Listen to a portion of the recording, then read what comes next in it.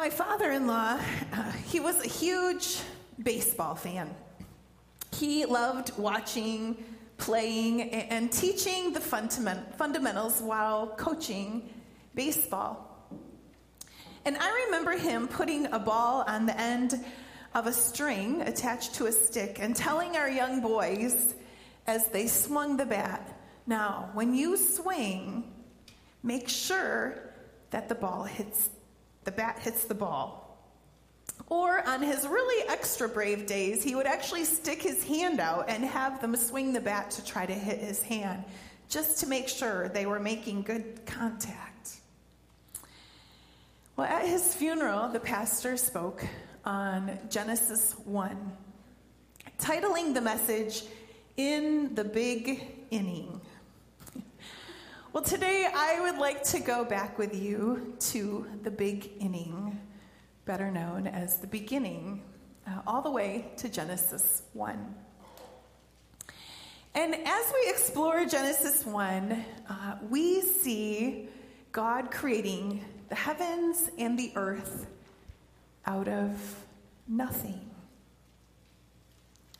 And then God creates light so that there is evening and there is morning on that first day. And then he goes about creating the sky. And then God creates water and land. And we're told God saw that it was good.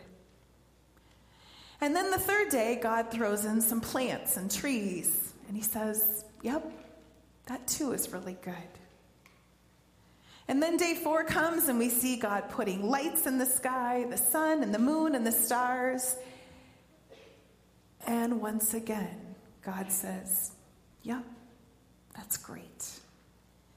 And then God lightens up the creation a little bit with birds and sea creatures on day 5. And he likes what he sees there. And then day 6 comes and God reaches the finale of his creation and he makes animals and humans.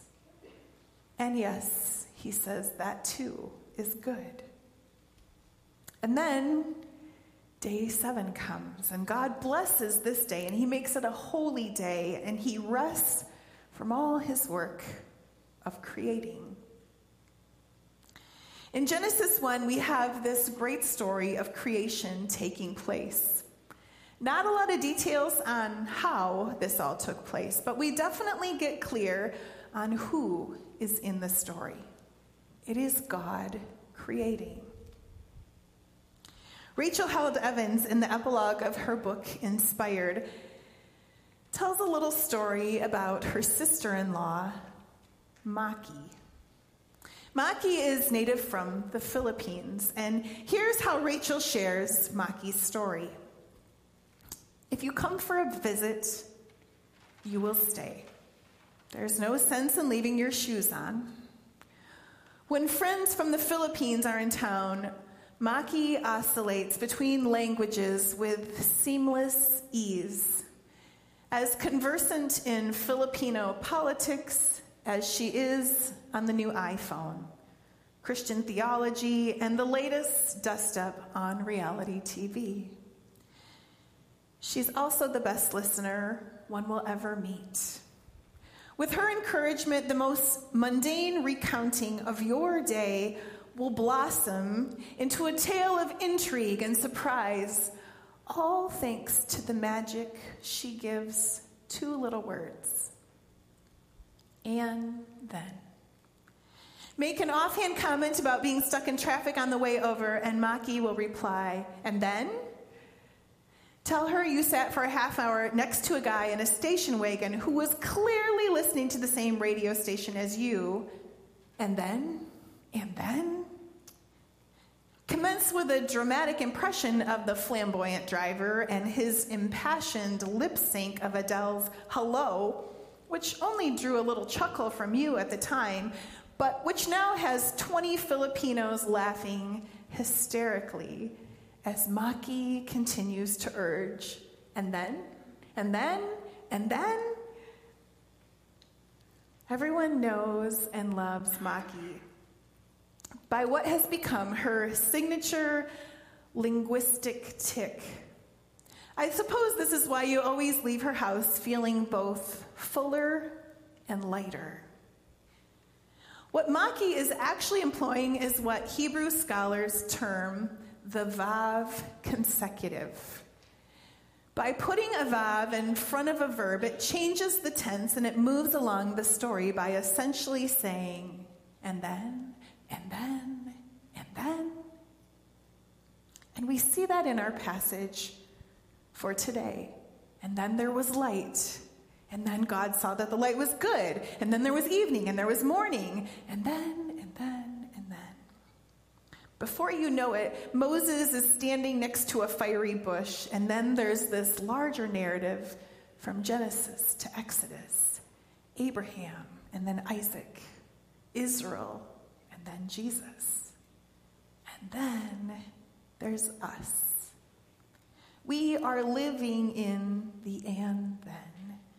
After Jesus' resurrection and before his return, we are walking in an unfinished story that began with the Spirit of God hovering over the waters at the beginning of time, which took a dramatic turn 2,000 years ago when that same God took on flesh and lived among us and beat death once and for all. We share this story with Peter and Paul and Mary Magdalene. And the stories that we tell aren't just meaningless absurdities, but rather subplots to a grander narrative as the Holy Spirit coaxes us along with a joy-filled and then. As we are looking to close on another year, just over a month from now, I am wondering if you will ponder with me today about the and thens in your life. What has God been up to? You know, last month we explored a little bit about the soul of Rehoboth, asking, how is our soul here as a church? And today I'd like us to explore our individual souls and ask, how is your soul? How is your soul with Jesus? At the beginning of this year, I took about a half day to complete something called Year Compass. I can't remember where I found it, but it was on a website, and I downloaded some pages that helped me reflect on the previous year, 2022, and then plan the coming year, this year, 2023. So I first started out by going through my 2022 calendar week by week and writing things down like important events, family gatherings, friendly get-togethers, and significant projects. Then I broke these down into categories like my personal life, friends, career, relaxation, habits. And then I completed a few sentences about the wisest decisions I made, the biggest lessons I learned, the biggest things I had completed. And then I asked questions about my last year. Pictures that I drew of the most joy-filled moments, reflections on accomplishments, and pondered things like forgiveness and letting go of things from the past year. And then I started dreaming about the coming year, goals, things I loved about myself, discoveries and achievements that I wanted to complete, places I wanted to visit, people I wanted to connect with, rewards I'd give myself. One of the things that stuck with me all year was when I wrote these words. This year, I will advise myself to embrace the hard. I don't really like hard, but that's the thing that most stuck out to me from my 2022-2023 compass. Embracing the hard things that come in life, inviting God into them, trusting he still loves me even when things are hard. Believing what Brené Brown says in her book, Dare to Lead. Here's what she says. When we have the courage to walk into our story and own it, we get to write the ending. And when we don't own our stories of failure and setbacks and hurt, then they own us. My hope for this past year was to embrace all the hard things, past and present. Why do I tell you all of this? Well, because God is still writing a story in your life. You are part of the and then. And it's really important to take time to reflect. We often get so busy living out the day-to-day stuff that we don't take time to step back to see what God is up to in us. Frederick Buechner says it this way: we are our stories. Stories that can be both prison and the crowbar to break open the door of that prison. The past is a prison when we look back at it and look back at ourselves with judgment instead of with compassion. Memory makes it possible for us both to bless the past, even those parts of it that we have always felt cursed by, and also to be blessed by it. To acknowledge that our failures can also be success. As Joyce Meyer says, we live our life forwards, but we understand it backwards. As the Philadelphia 76ers like to say, trust the process. It's kind of like this. A few weeks ago, I was invited for the first time to join the Ellenboss family tradition of making sauerkraut. And with such a lofty invitation as this, I didn't think I should turn down such a moment to join in this family ritual. This tradition goes back as far as I can remember, and probably twice that. It was started by my grandparents, and it continues today with my mom and aunts and uncles. I brought along my fancy KitchenAid food processor, thinking we could speed up the process, but I was quickly told that there was no need for fancy gadgets to chop up these 34 heads of cabbage that we had that day. Nope, the triple blade cabbage cutter has worked for 50 years, and besides, a recent auction down the road had landed a new one to the mix. Even if my uncle did try to cut his thumb off that day and bled through 4 Band-Aids, there was no need for such a thing. 2 large crocks would also come in handy, as well as 2 large wooden stompers. At one point, I was told I was not stomping correctly as the cabbage wasn't squirting juice into my eyes, but soon enough, the juicy consistency was met that day. The crocks were set in the kitchen and would rest there until a thick layer of mold sat on top and the house stunk up to high heaven. Trust the process. This is Grandma's foolproof recipe that just can't be beat. Recently, Pauline Scott told me of her 14-day pickle-making process, complete with daily juice drainings and addings to make the perfect pickles. I'm sure you have a foolproof recipe or 2 of your own. You trust the process, and it turns out every time because you wait patiently for it to reach completion.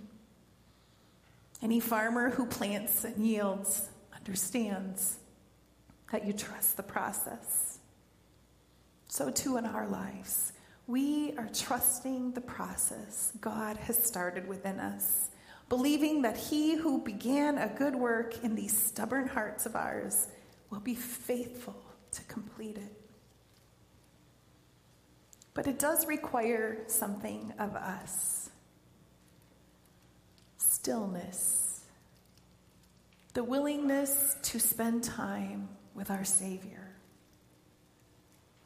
I recently read a statistic that Americans now struggle to be still for more than 15 seconds. 15 seconds, that's crazy. We struggle to be still, to be silent, and to be reflective. Many times because we have a little miniature computer sitting in our back pocket. that can easily distract us from sitting with the hard stuff. It is easier to numb the pain in our lives with all sorts of vices rather than face them. And then it's really hard to see the and thens in our life that God is writing if we never stop to be still and to rest in him. I sometimes wonder what made David a man after God's own heart. And one of the conclusions that I've come to is that the reason we have these beautiful writings called the Psalms is because David took time to be still, to reflect, to lament, to submit, to ask for God's mercy upon his sin-filled life, to give thanks, to rejoice. He took the time to be still and to know that God is God. And taking time to do this requires intentionality. It requires setting aside a time, a special place, a reflection chair, a fortress of solitude, a submission, a willingness to center our scattered senses upon God's presence in our daily lives. Someone once said that the church is like a swimming pool. All the noise comes from the shallow end. There's a world of difference between the quiet, almost unnoticed nature of the mustard seed and the yeast analogies Jesus used to describe his followers' deep influence on the world, and the noisy, surface-level nature of social media sound bites. We have the opportunity to choose which we allow to influence us. Unassuming, unshowy, easily missable, but quietly transformative. That's how Jesus chose to describe the kingdom of God. We know that he often withdrew to quiet places. I love how when God finished creating the world in Genesis 1, we're told he rested. Some have asked, well, does God really need to rest? Well, most likely not. But is he setting a pattern for us as we live in the world? Definitely. Was it good for him to sit back and say, wow, that is beautiful? Yeah. Augustine gave us these words: "You have made us for yourself, O Lord, and our hearts are restless until they rest in you." The emptiness within man is a bottomless chasm that can only be filled with the divine. We are made in God's image, and nothing less than God is worthy of serving our fulfillment. So the bottom line of all of this is to simply surrender. You know, we ask you to do a lot of crazy stuff here at Rehoboth. This year it's been for you to reflect on something called a shape inventory. To sit in the quiet and to reflect upon all of the wiring that God's put into little old you. Your spiritual gifts, what makes your heart pitter-patter, the abilities God has gifted you with, your unique personality, and the experiences you've had. We've also put out all of these all-church Bible studies on Right Now Media. And the great thing about those is that you can tune into them while you're getting ready in the morning or driving home from work, after you eat dinner, or before you turn out the lights at night. Walking with Christ, it isn't complicated, but it does take intentionality to invite the Holy Spirit to breathe into the and thens of your life. When I meet with couples for marriage counseling, I like to do some reflective activities with them. Together, we usually discover their individual love languages. We do a calling card activity, which is always really interesting. We talk about birth order and the various ways we as human beings handle conflict. We talk about in-laws and how the way that we're brought up looks very different than how your spouse was brought up. And just because your family does it one way doesn't mean that that's the right way. It's just the way your family does it. No, really seriously, it's just one way that the laundry could be folded and ironed and put away. There's probably even a couple other ways it could be done. Are these conversations just fluff? Time fillers? Marriage is a huge and then in our lives. A lot changes in that moment.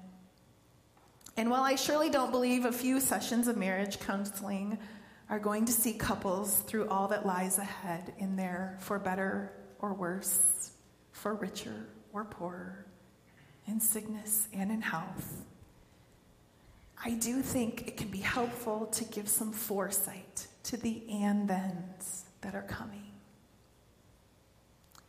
As we look ahead to rounding out 2023, take some time to reflect and to look ahead. I like to think about how God is always up to something. He just is.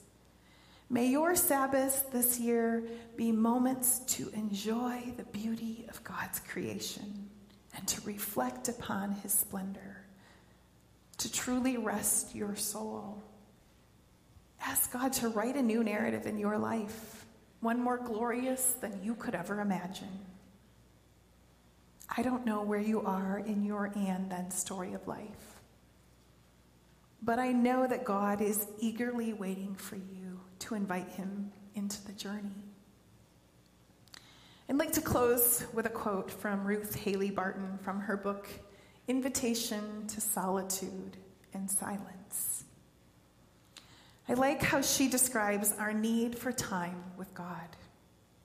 As she says, as strange as it may sound, desperation is a really good thing in the spiritual life.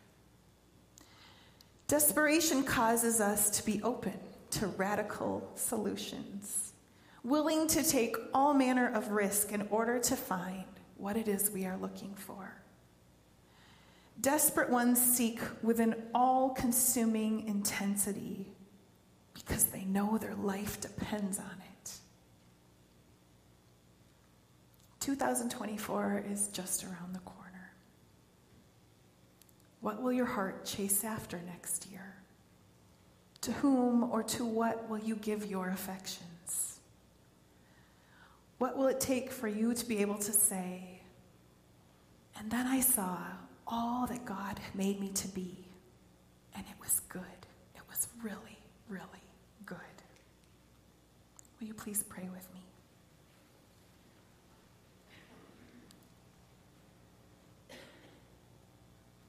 Lord, we thank you. We thank you for the big inning where you started it all, God. We thank you for the and then that you continue to write today into our hearts and into our souls. God, we invite you into that. We invite you into our stories. We pray that you would write something new in us, God, something more grand and glorious than we could ever imagine. God, we thank you that you are always up to something. God, we invite you into this day, God, into this next week. Fill our hearts with gratitude for your never-ending goodness to us. In your precious name we pray. Amen.